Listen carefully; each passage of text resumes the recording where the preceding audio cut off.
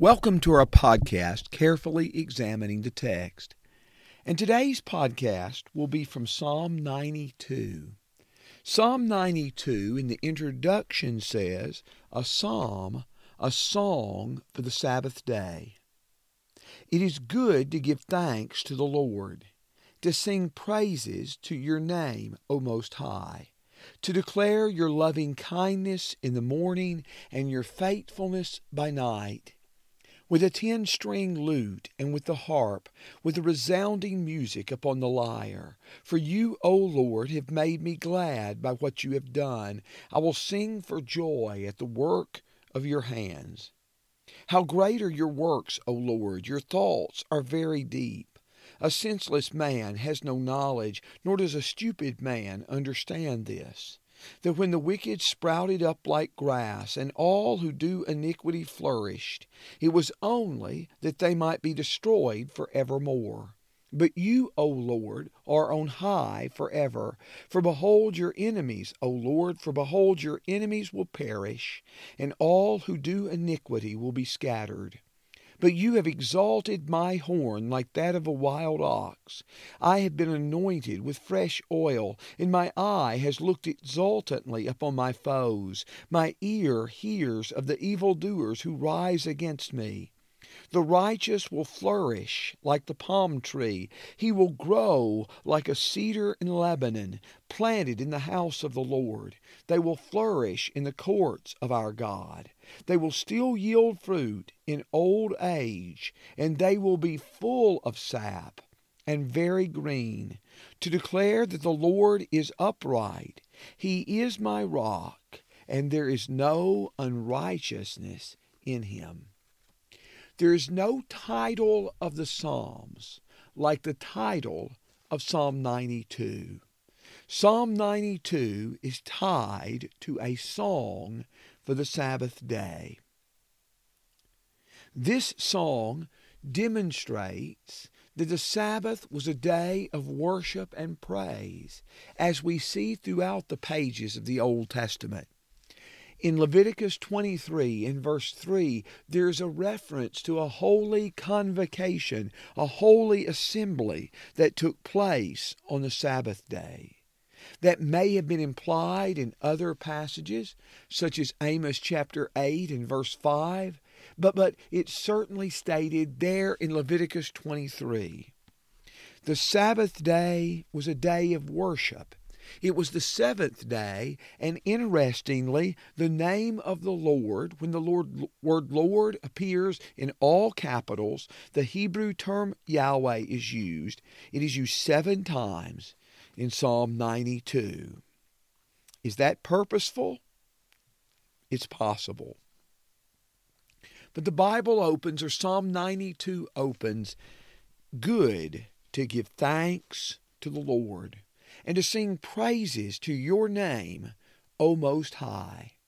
God was addressed as the Most High in Psalm 91, verse 1, in Psalm 91, verse 9, as he is here in Psalm 92, 1. It's good to give thanks and to sing praises to God's name. What does it mean to praise God? What does that mean? One thing it means is to give thanks to Him.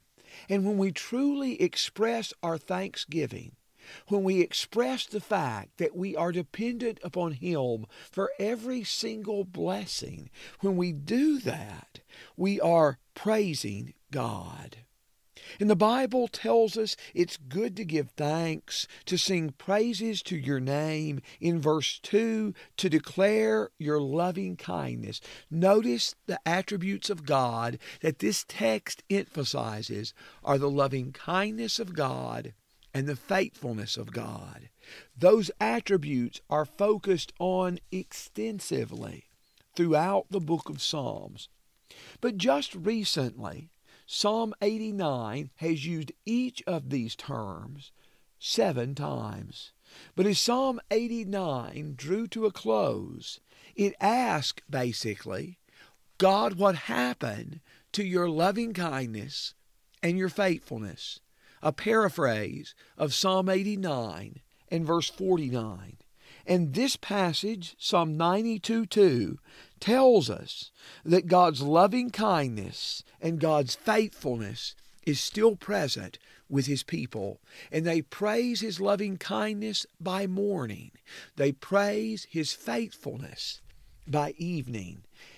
Morning and evening may be a merism, that you praise Him, that you give thanks to Him, that you declare His loving kindness and His faithfulness continually, perpetually. Some have also associated this with the morning and evening sacrifice, Psalm 92:2, with the morning and evening sacrifice. Because of the mention of the instruments that were played in verse 3. And we know when that morning and evening burnt offering were made, that they sounded trumpets and played on instruments. You read that in 1 Chronicles 16, verses 37 through 43.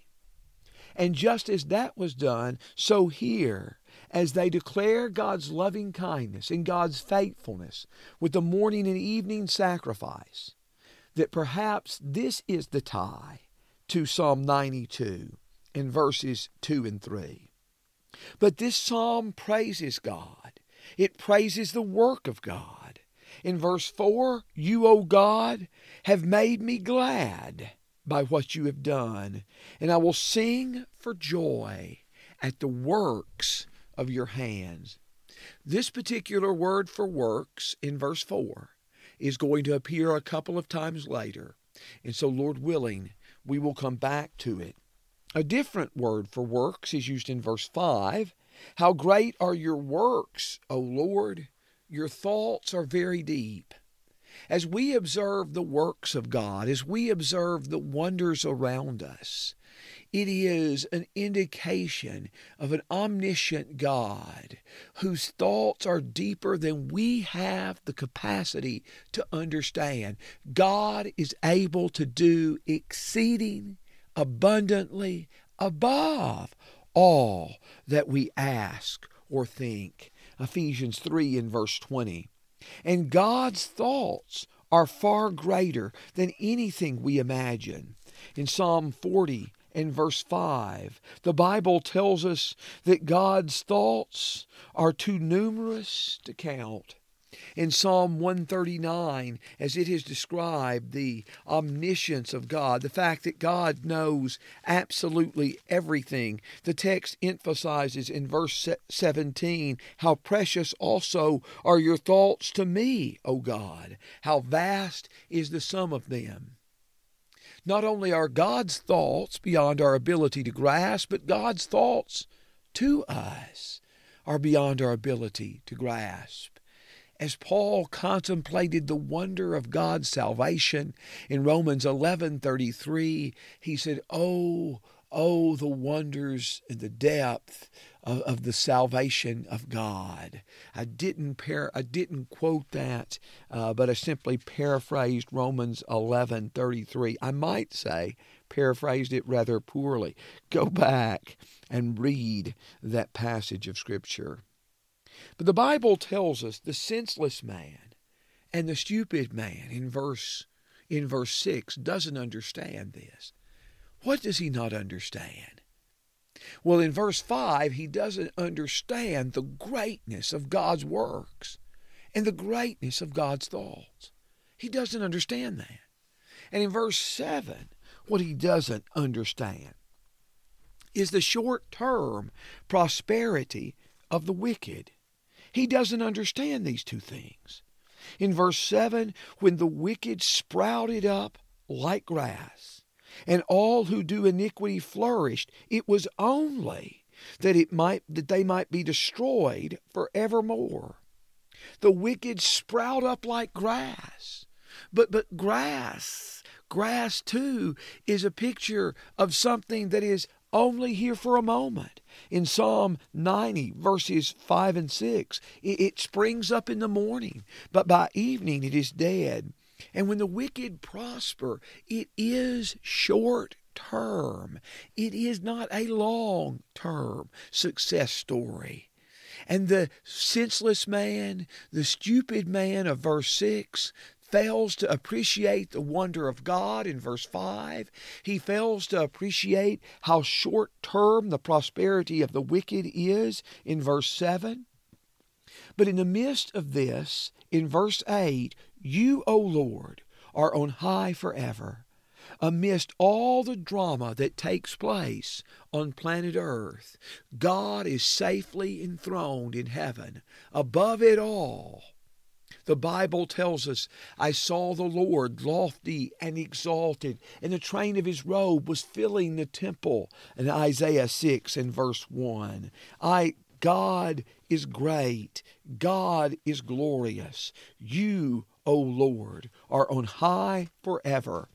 It is interesting to me that this verse about God's reign and God's greatness and God's glory in verse 8 is surrounded by two passages about evil men, doers of iniquity, about those who do iniquity, evil doers. It's striking to see that. Even in the midst of a world where evildoers may seem to prosper for a moment, the Lord is on high forever. The Lord is on high. Now, I stated in verse 4 that the word for the works of God's hand, it is not the most common word for works used in the Old Testament, but it is used again in verse 7 and verse 9 to talk about those who do or those who work iniquity. And this is my point, that the works of God are contrasted with those who do evil works and those who work iniquity. The works of God are stressed in verse 4. The works of those who do iniquity is stressed in verse 7 and verse 9.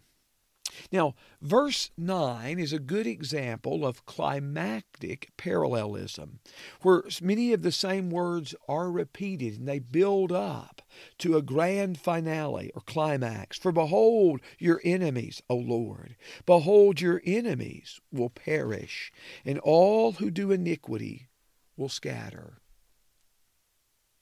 Archaeologists have found a poem that was given to Baal that said these words.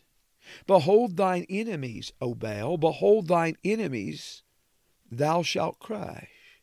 Behold thy enemies, thou shalt crush thy foes completely. Isn't it interesting that other nations wrote similar poetry to their gods? And the biblical authors may have been well aware of all of that. And they took the words that they addressed to their gods and addressed them to their God, the Lord Yahweh, to intentionally stress that it is not Baal whose enemies will be crushed and defeated, but it is the Lord Yahweh whose enemies will be crushed. In verse 10, but you exalted my horn. In contrast to the enemies who will be crushed, God has exalted the horn of the wild ox. The word used on high in the New American Standard in verse 8 is the same root word used as a verb in verse 10, but you exalted my horn. God is exalted, and God can exalt who he wants. Psalm 75 verse 10 talks about God cutting off the horns of the wicked and lifting up the horns of the righteous. You have exalted my horns like that of the wild ox. The wild ox that is mentioned here may be a creature that is now extinct, but it seems to be enormously powerful. And God used it as he was talking to Job in Job 39, verses 9 through 12, in order to stress Job's limitations, that Job can't control these powerful creatures that God holds in his hand. The wild ox was notorious for its power, for its strength, and the fact that no man can control it. And here God can exalt us like the horns of a wild ox. The picture of horns is a picture of strength, because animals often fought with their horns. And God not only exalts our strength, but it is compared with the mightiest and most powerful of beasts. And God anointed with fresh oil. Anointing was often associated with joy. In Psalm 45, verse 7, you see that. You also see that in Proverbs in 27, verse 9, and in Isaiah 61, in verse 3. God can give the psalmist strength. God can also give the psalmist joy. His eye will look, his ears will hear of the defeat of his foes.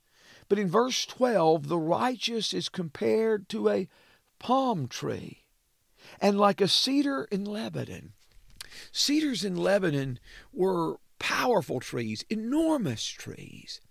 Trees that could live, perhaps, there's some instances, a normal lifespan may be as many as 300 years, and in some exceptional cases, maybe 1,000 years. And the Bible uses this as a picture.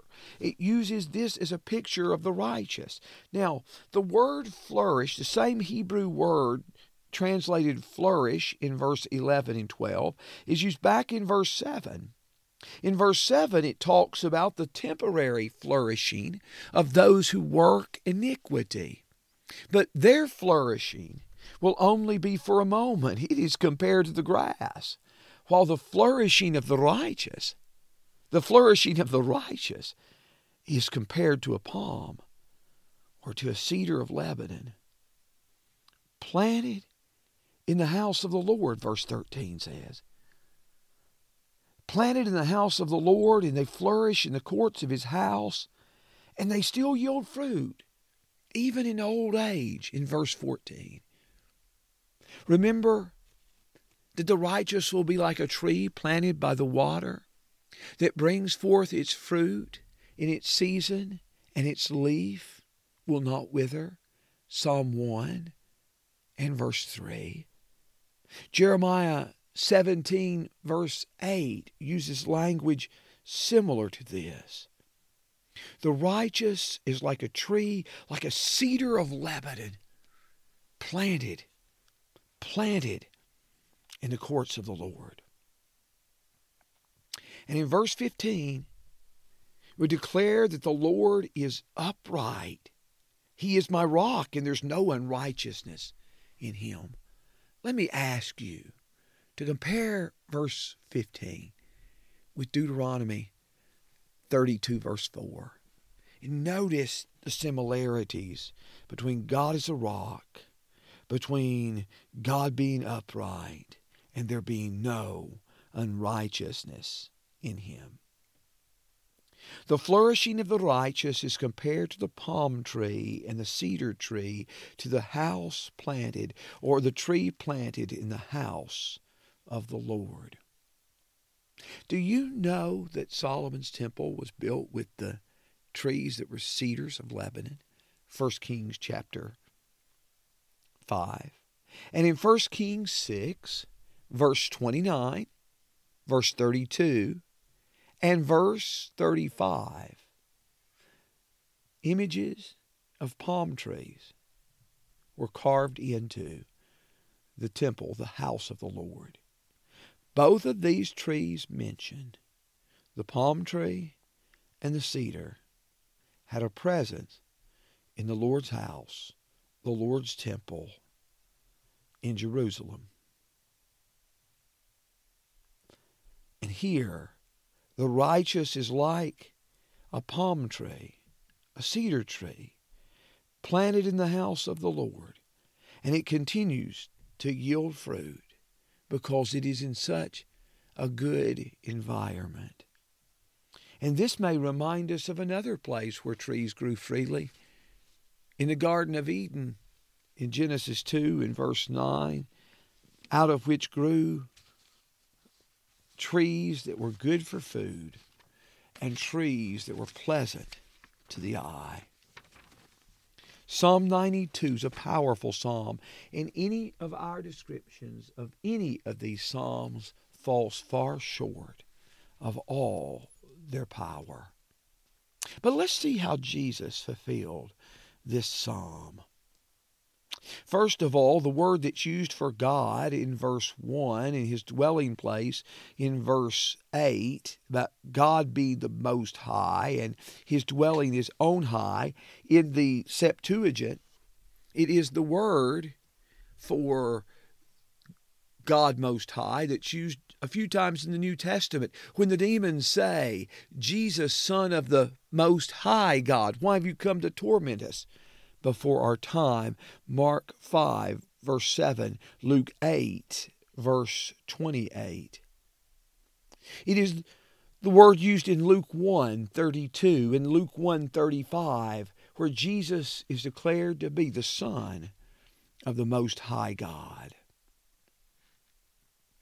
Jesus is the rock mentioned in verse 15, in Matthew 7, verses 24 through 27, and 1 Corinthians 3, verse 11, other foundation can no man lay but that which is laid in Jesus Christ.